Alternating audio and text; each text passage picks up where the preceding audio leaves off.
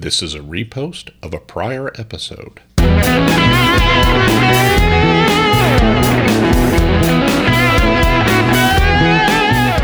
Welcome to Thinks Out Loud, internet marketing expertise your business needs. I'm Tim Peter. Well, hello again, everyone, and welcome back to Thinks Out Loud, your source for all the digital expertise your business needs. My name is Tim Peter. This is episode 350 of The Big Show. I can't believe we've done 350 episodes, and I wouldn't do this. I say it all the time, but I wouldn't do it if you didn't listen, so I really appreciate that you do. I think we've got a really cool show for you today, though I'm fully going to admit it's a little bit of a weird one. My good friend Mark Schaefer wrote a brilliant piece on his blog the other day, talking all about 10 ideas for the future of content. And you should read it. It is great. Seriously. I might quibble a bit about, specific ideas he has in there, a little tiny bit. But overall, I agree with Mark basically 100%. Like, just hugely. And since content is king, as I've said many times, content is king, customer experience is queen, data is the crown jewels, I thought it would be worthwhile to kind of dig into Mark's piece a little bit to add some additional nuances that either reinforce Mark's thoughts or, in a couple of cases, provide an alternative viewpoint to Mark's vision for the future of content. Not because I think he's wrong, but because I think there's some additional arguments in favor of what he's talking about that we should be thinking about. And there are several key things we need to talk about. The first is why the new content formats that are likely to emerge matter and what you should be doing today to be ready when they do. We should be talking about why those new content formats will likely make it easier for gatekeepers to gate instead of harder, and again, why you should be taking steps today to make sure that you're in good shape regardless of what they do. I'm going to touch briefly on why the AgFam, Apple, Google, Facebook, Amazon, Microsoft, probably aren't the gatekeepers you need to worry about down the road. Plus a couple of ideas of who you might want to. I want to talk about why when you build a ship, you build a shipwreck is going to get increasingly important in content and in terms of what we do. I'm going to talk about one more reason why community matters and why the brands of the future are brands. Whether they're personal brands or business brands, they're going to matter so much. So let's dive in and look at these one by one. First, I thought Mark made a great point. When people were talking about what are the formats of the future, and he's like, people talk about video as the format in the future, and they're not right. And I agree with Mark. Video is not the future. Video is the present. Video is where we are today. Yes, we have text. Yes, we have images. Yes, we have audio. Those are all important. But video also plays an enormous role for most businesses, and that will be more true over time. But if we talk about the future of content, we're going to be looking at more interactive, more immersive content. That's where we're going to get to next. And I think the likelihood of those new content formats make it easier for gatekeepers to gate. You've heard me say many times, gatekeepers gonna gate. That's going to be more true in the future. The rise of creators, from bloggers to Instagram celebrities to YouTube influencers to podcasters to Twitch streamers, emerged due to the democratization of content creation. In the famous words of Clay Shirky, publishing used to be an industry. Now it's a button. And the buttons to create and publish text and images and video and audio and live streams exist today. They're very robust. The buttons to create metaverse experiences, again, as I discussed last week, whatever those turn out to be, kind of don't yet. I want to be fair. There's some good tools out there for doing things on Roblox, and there's some good things there if you're doing things on MetaQuest. But they're not as robust and not as well formed and not as simple yet as they are for the things you might do if you're doing a YouTube video or an Instagram or a blog post. Whatever platform emerges that provides simple publishing tools for new content creators likely wins the attention of those creators and of their audiences. And given the relative complexity of creating a deeply immersive experience, the kinds of content I think we're going to see in the future, I suspect that it will be closer to the process of making a movie or developing a video game than writing a blog post, with one huge caveat that I will come back to in a little bit. It's not that the tools won't democratize development, production, and publishing. It's that it's likely to require a broader set of skills than just any one person will possess. It's going to require larger teams. Probably. And it's probably not going to be as easy for teams to move between platforms as easily and seamlessly as we do today with text or images or audio or video or streaming. That is a huge point in favor of a winner-take-most outcome, a place where a gatekeeper can emerge. And I suspect that's going to be true regardless of whether you create with a team or you create as an individual. I mean, think about it. You can write a blog post and easily distribute it to your audience across your website and your blog and Facebook and LinkedIn and Twitter. You can record a podcast and essentially share it the same way. And the same is true with images and video. You can post them to Facebook, Instagram, YouTube, TikTok, whatever you want to do. Do we really think you're going to be able to move immersive metaverse experiences from Facebook's platform to Apple's platform to Google's platform or whomever else exists in the future? I don't think so. Right? I mean, today, can you create materials for Roblox or MetaQuest and expect to experience it on the other platform easily? Not really. You as a content creator probably are more likely to be locked into the single platform that fits your team's skills best or your individual skills best, if it's easy enough for a single creator to develop content, or most importantly, where your audience wants to find you. And the platform or platforms that attract the most popular and largest share of creators stand to own that gateway to customers. And as we've noted, gatekeeper's gonna gate. It's just baked into their model. I also strongly suspect that it's unlikely that it's the same group of gatekeepers. I talked about this a bit last week, but I want to go into why each of the incumbents has some obvious weaknesses. You know, for example, let's take Apple. If the metaverse becomes a thing, that there's no guarantee that their hardware is the winner. They are already a fairly hit-dependent company. They gain market share and mind share only when they introduce new iPhones or iPads that folks want to own. And we've seen them stumble a little bit here and there. If they stumble in their ability to make products people want, whether in existing device categories or new ones, their ability to control the app marketplace could erode or it could disappear. Google's biggest issue, by the way, is product quality. Google is among the most brittle members of the Ag fam. You know, their customer loyalty is built around the quality of its search results and the user experience people have with those search results.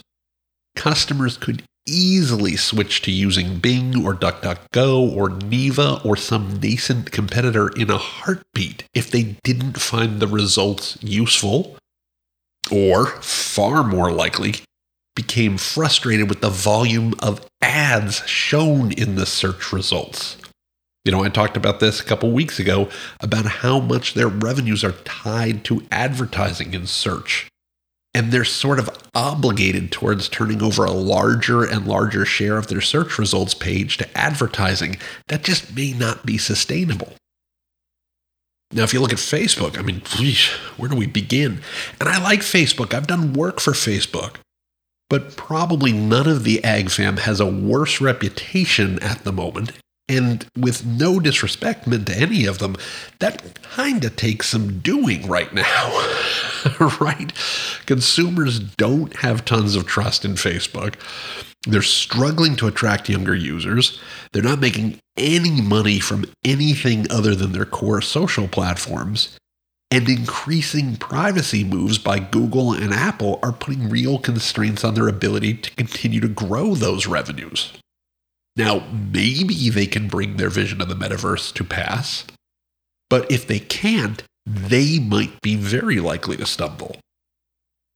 If we look at Amazon, like Google, their choice to increase monetization of their product search pages is starting to hurt the customer experience. I've talked about this in recent episodes. But customers could, in theory, start shopping elsewhere fairly easily if they found they weren't getting the experience they expected from Amazon.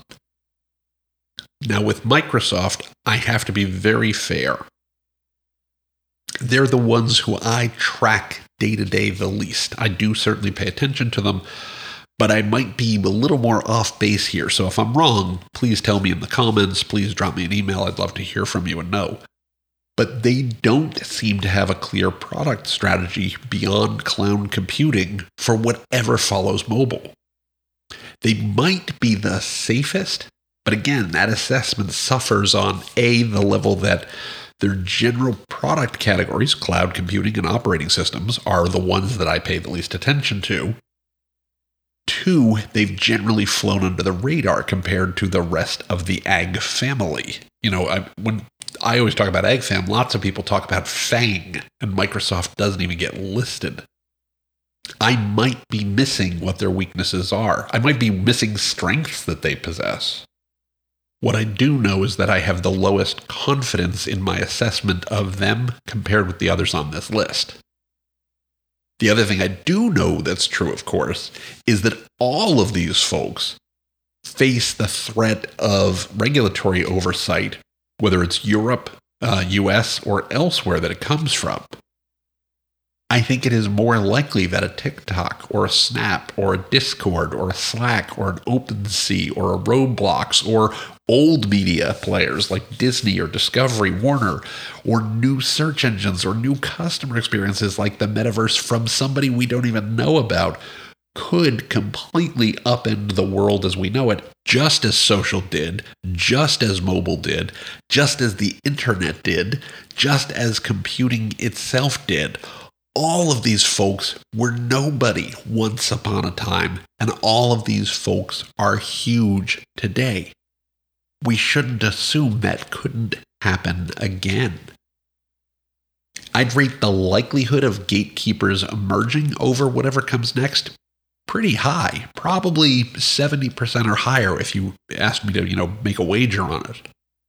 I'd rate the likelihood of any one of the AgFam being those gatekeepers a lot lower.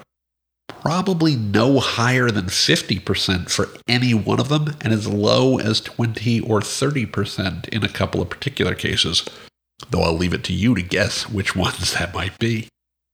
Now, the one thing that might blow some of this up, of course, is what Mark Schaefer referred to as robo-content, and he also talked about deep fakes.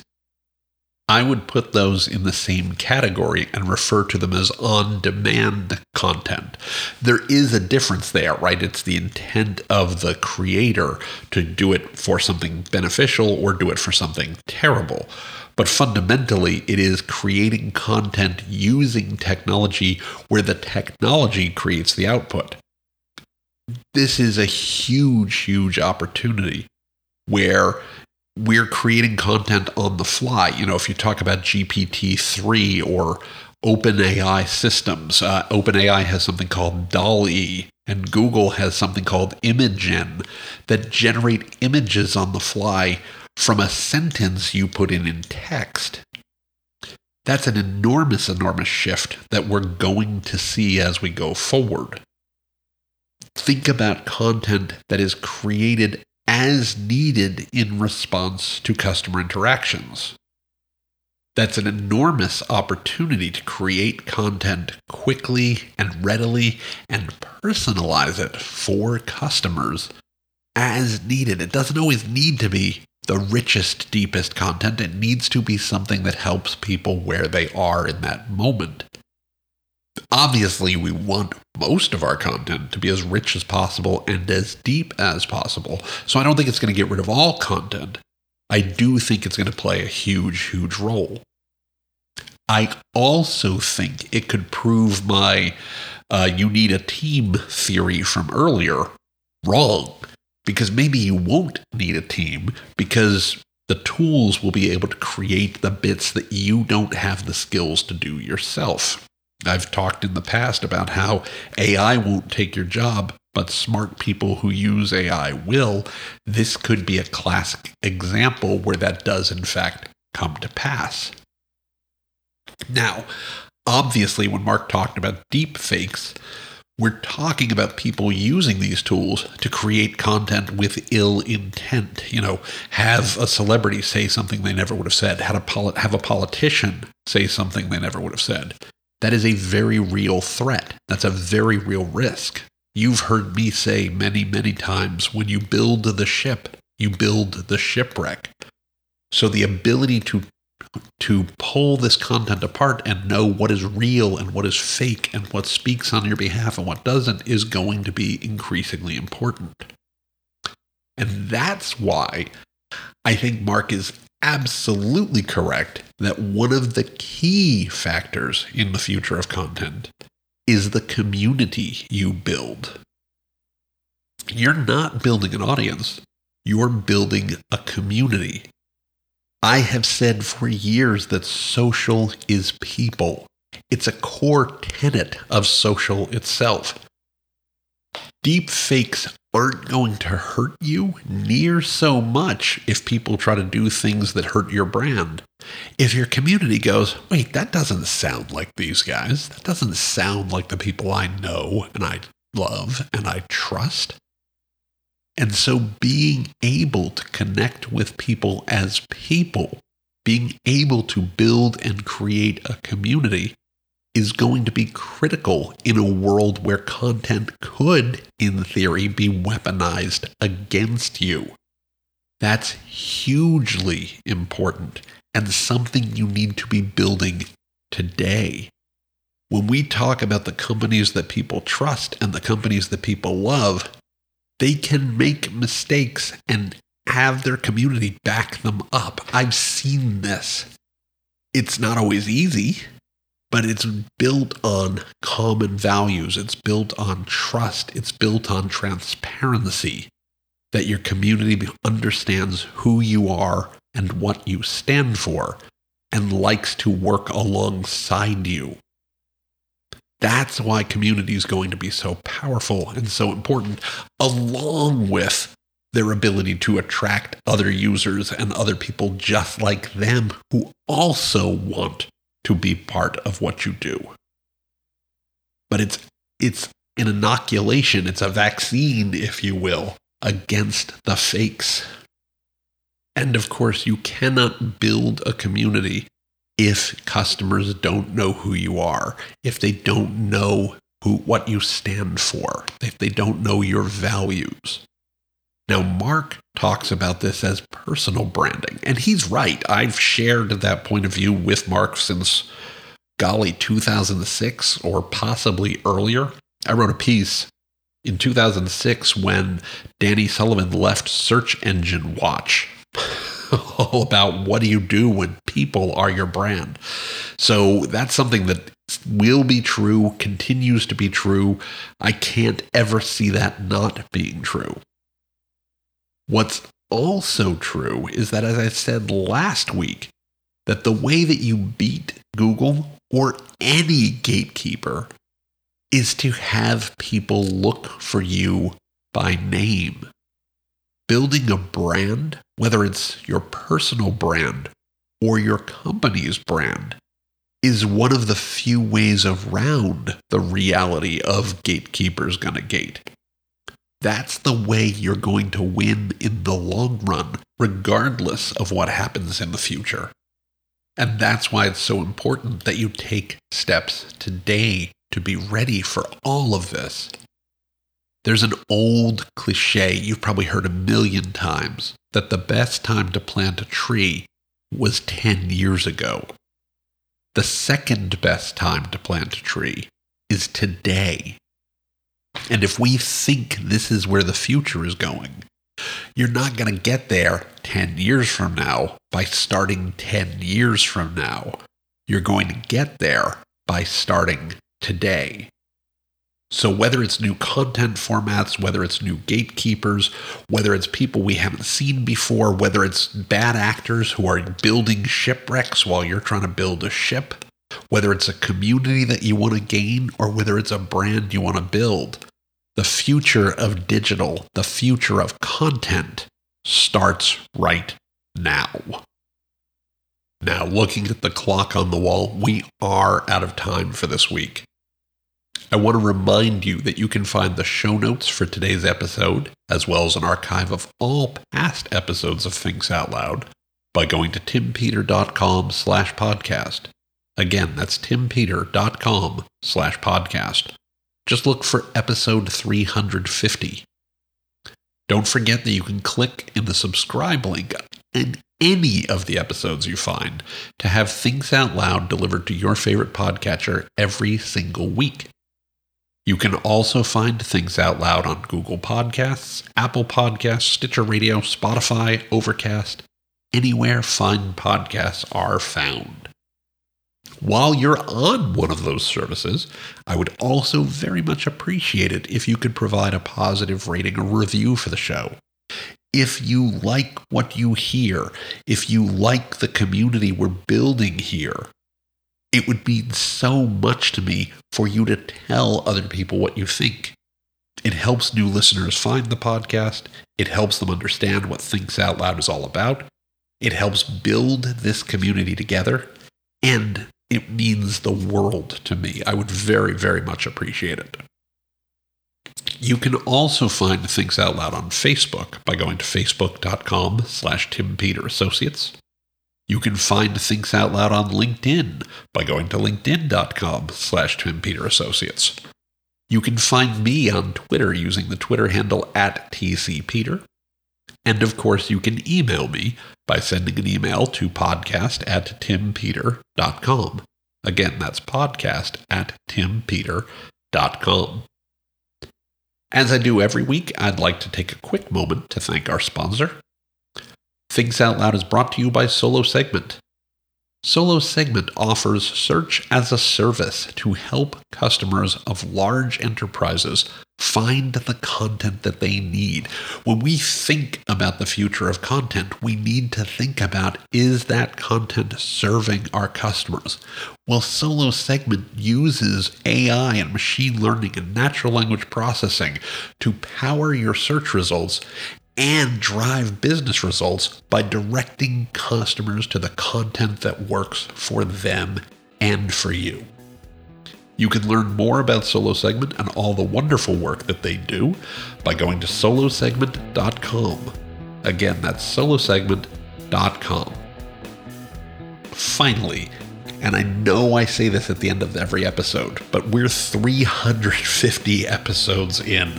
I would not do this if you didn't listen. The fact that you take time out of your day, out of your week, out of your life to listen to the show means more to me than I can possibly say. We live in a complicated, messed up world, and it means more to me than I can say that you choose to find a little time with us every single week. So with that, I hope you have a wonderful rest of the week. I hope you have a great weekend, and I will look forward to speaking with you here on Thinks Out Loud next time. until then, please be well, be safe, and as always, take care, everybody.